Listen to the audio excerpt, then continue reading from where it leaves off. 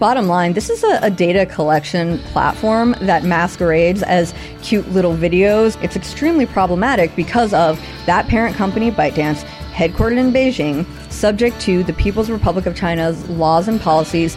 If the Chinese Communist Party comes knocking to ByteDance, ByteDance has got to give up the goods. And the goods, TikTok data, American user data.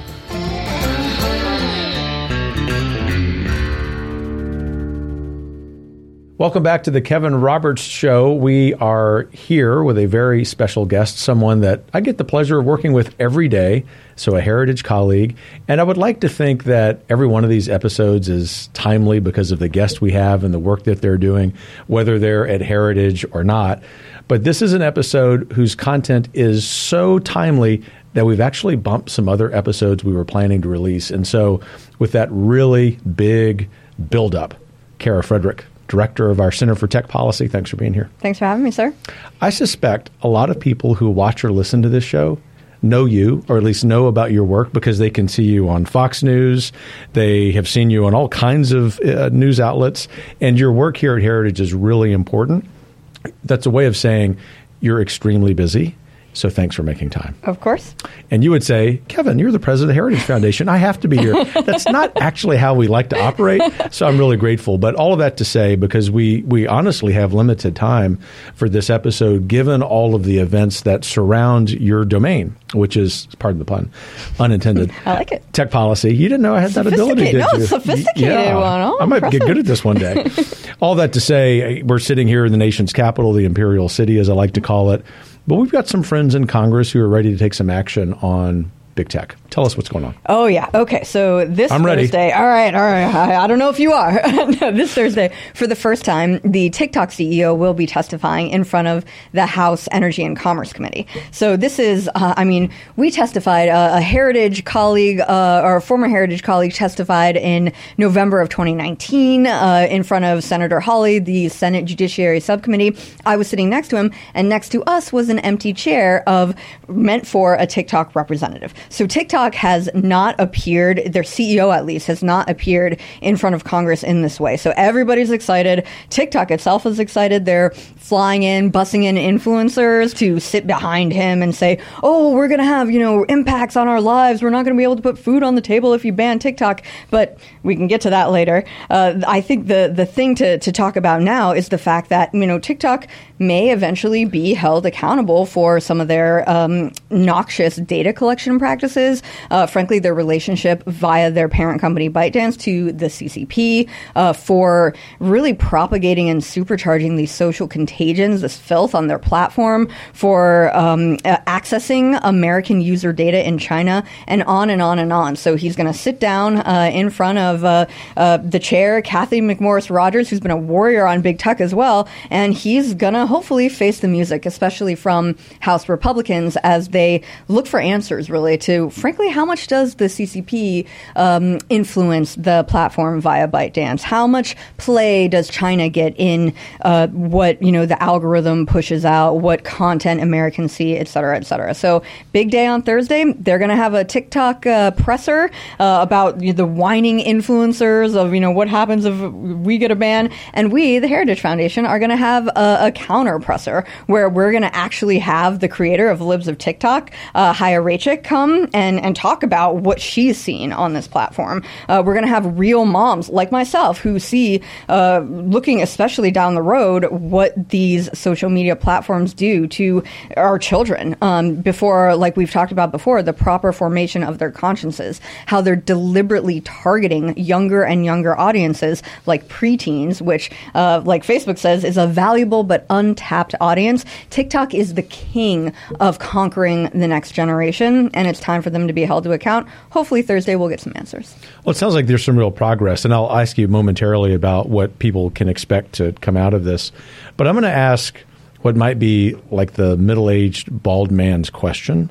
Many people in the audience will not need the answer to this question. But we do have a lot of people who watch or listen to this show who are, say, my age and older, who know that something called TikTok exists. But it's not a middle-aged bald man question. It's actually a question that my own dear wife has asked. You know her. Yeah. And she would say, Kevin, what is TikTok? pardon me, but we're in the education business. Tell people who know that it's there, their kids or grandkids have it. Hopefully they don't. They need to get rid of it. But this is a softball for you, too.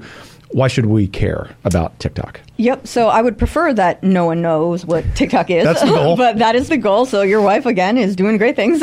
But I think if you don't know what it is, then your granddaughter does. Then your daughter does. Then your niece or nephew does. A 100% chance they know. 100% chance. Now new figures have come out. Almost half of America is on TikTok, which TikTok itself is saying in advance of this hearing to sort of say, you're going to ban what half of America enjoys. But bottom line, TikTok is an app which grew out of Musical.ly, which was another app that basically took over for, say, Vine. So really quick 14-ish second videos. And what they originally did, especially with Musical.ly, is they set them to set lyrics and whatnot to music and have people mouth the lyrics and just do cute little videos.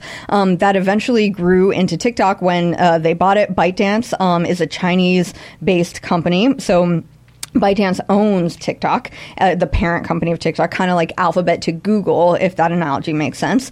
And what kids can do is they can basically look at really short form videos. And the interesting thing about this that's different from Facebook, which is most of your audience probably knows, which is I think that's true. There you go. Is that the algorithm is not based on your network or your friends, but it's based on how you engage with the content. So when people talk about what's distinct about TikTok, it feeds you videos that are almost perfectly tailored to your interests based on how long you watch a video. Are you, scrolling really quickly? Are you interested in it? TikTok tells their advertisers that they can actually do some sort of emotion detection. We don't think that it's as sophisticated as they're peddling right now. We hope it's not. But bottom line, this is a data collection platform that masquerades as cute little videos where children are, frankly, they're getting a lot of their news from this platform. And that's extremely problematic. Like you asked, it's extremely problematic because of that parent company, ByteDance, headquartered in Beijing, subject to the People's Republic of China's laws and policies. The primary one, in my estimation, is the 2017 National Intelligence Law, which compels private companies to work for the state. So it compels them to engage in state intelligence work, translated as, if the Chinese Communist Party comes knocking to ByteDance, ByteDance has got to give up the goods. And the goods, TikTok data, American user data. Thanks for that explanation. I think audience will find it really helpful. It leads me to another question before we get back to the hearing, if you don't mind. And it is, you haven't even gotten into some of the troubling content on TikTok. You have been, along with many of our colleagues and a growing number of people in the conservative movement, eloquent, thank goodness, about the terrible effects on young people, especially young women. I think this is a good opportunity in case someone is just learning a little more detail about TikTok for you to spell that out for them too. Yeah. So 67% of American teenagers use this platform. 16%, and this is all according to Pew Research, 16% claim that they're on it almost constantly. So what is in front of their faces matters when they've got their faces in their phones constantly, by their own admission. Now you look at preteens, another Pew poll, and this is all the way back in 2020, parents surveyed said that 30% of their children, their preteens, 9 to 11-year-olds, use TikTok. So that's just the user base. Okay, so we'll set that aside. Now the content, what they're seeing. We've seen a lot of, frankly, journalists doing a lot of detective work, a lot of bootstrapping experiments, because TikTok is not giving us this information. I mean, why would they?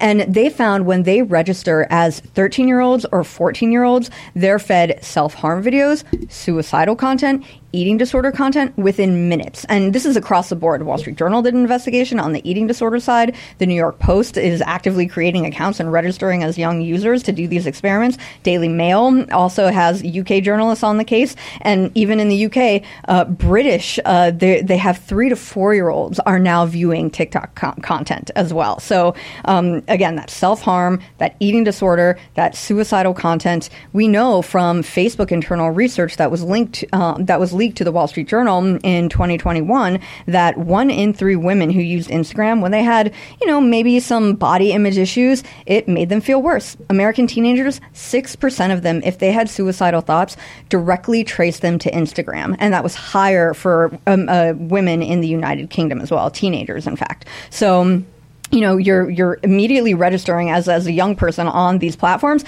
and you're, again, within minutes getting fed content. You maybe have some depressive thoughts and whatnot. There you go, self-harm. There you go, suicidal content. NPR, the Wall Street Journal did a interview, and they basically said that all of this content, and this is of young girls who had been on TikTok, lived on TikTok, and they're saying it is an onslaught. You can't contend with this content, and it's so good because of the algorithm and the unique features of the algorithm, which we have some reports that says China is pretty involved in the source code. Yeah, it'd be bad enough if China weren't involved, but the fact that China is at least so involved, yes, it makes it that much worse. And so can the everyday American who's concerned about this problem, as you've laid it out, have some confidence that the TikTok CEO is going to get some tough questions? I think they can have confidence that he'll get tough questions. Whether or not he'll answer them, I think we've seen the equivocation is endless when it comes to TikTok executives. They try to muddy the waters. They try to, and this was actually leaked in their master messaging document, their PR strategy, last updated in 2021, leaked to Gizmodo, a tech outlet. They try to disengage from the China relationship. They try to downplay, is what is the words used in the document, downplay China, downplay ByteDance, downplay artificial intelligence, which is, this to me is the key to everything. And we can talk about, I know we only have a short period of time, but the fact that we have this technology, artificial intelligence, to recognize patterns, to parse through big data sets, I think that's the big problem. We can, talk all day about the noxious content on these platforms, but when China can actually have mapping the patterns of life and the networks of Americans, especially these young children, then you have a hard security problem as well as the cognitive one that we've talked about in terms of potential influence operations and the poison, frankly, they're feeding through this portal. Yeah, and I guess we'll just have you back on many topics over the years, but maybe the next one on artificial intelligence, because I just came out of a lunch where we really focused on the limitations of the conservative movement when it comes to thinking through policy around artificial intelligence. I know that you and your colleagues, our colleagues here at Heritage, have been working on this and thinking about it, but it seems as if it's very good news that this hearing with TikTok is happening. We'll talk a little bit more about that before we wrap, but just to sort of look forward, one of the reasons it's important to get a few licks on this guy, figuratively, is so that conservatives, policymakers, people outside the Capitol like yourself, can really be in the driver's seat when it comes to this policy arena, artificial intelligence, which ought to scare the daylights out of Americans when it comes to our daily domestic lives, as well as the ability, to your point, of this adversary, this enemy, frankly, the Chinese Communist Party, being able to use it because they have so much data on us. Yep. So best case scenario for Thursday's hearing, what do you think it is? Best case scenario is everyday Americans, if they're watching this, they emerge with a sense of urgency when it comes to TikTok. At the Heritage Foundation, we're going to drop a backgrounder that calls for a wholesale ban on TikTok's operations in the United States. So not just government devices, but personal devices as well. So if Americans in watching this can emerge with the knowledge that this platform is essentially under the auspices of the Chinese Communist Party via ByteDance, I think that's a win. If they can communicate to their children that, hey, this is not harmless. This is not just something that you do for fun. This is an adversary, a competitor, not just a competitor, but an actual enemy trying to get your information and prevent you from doing what you want to do as a child in the future anyway, because of the blackmail potential, the espionage potential, then that's a win. If the everyday American can see how perfidious this company has been, then we'll have done a tiny bit of our job.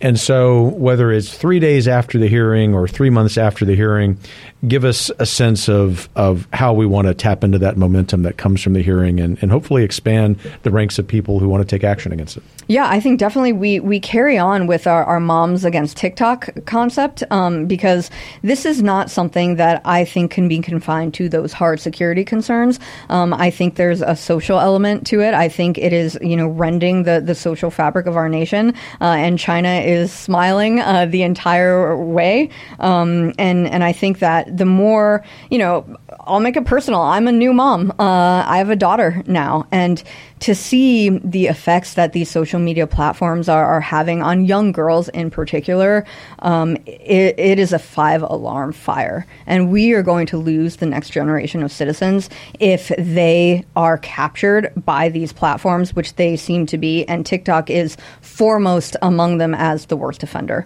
So to capture the momentum, I think you have to talk about the hard security concerns and make sure we get that wholesale ban through. But I also think we need to contend with the next TikTok as well and let parents know that this is a big job and we all need to join forces for the effort.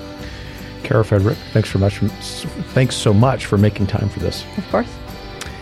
Thanks for joining this episode of The Kevin Roberts Show. Hope you've enjoyed that conversation. There are parts of it that are a little concerning, maybe even a lot concerning, but have faith. We're confident that this hearing and the steps that follow will lead to great policy change and, to Kara's point, real change at home. That's something that you and I and our friends and family need to be doing.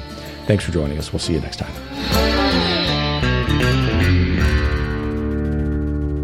The Kevin Roberts Show is brought to you by more than 500,000 members of the Heritage Foundation. The executive producer is Crystal Kate Bonham. The producer is Philip Reynolds. Sound design by Lauren Evans, Mark Guiney, and Tim Kennedy. For more information and to subscribe, please visit heritage.org.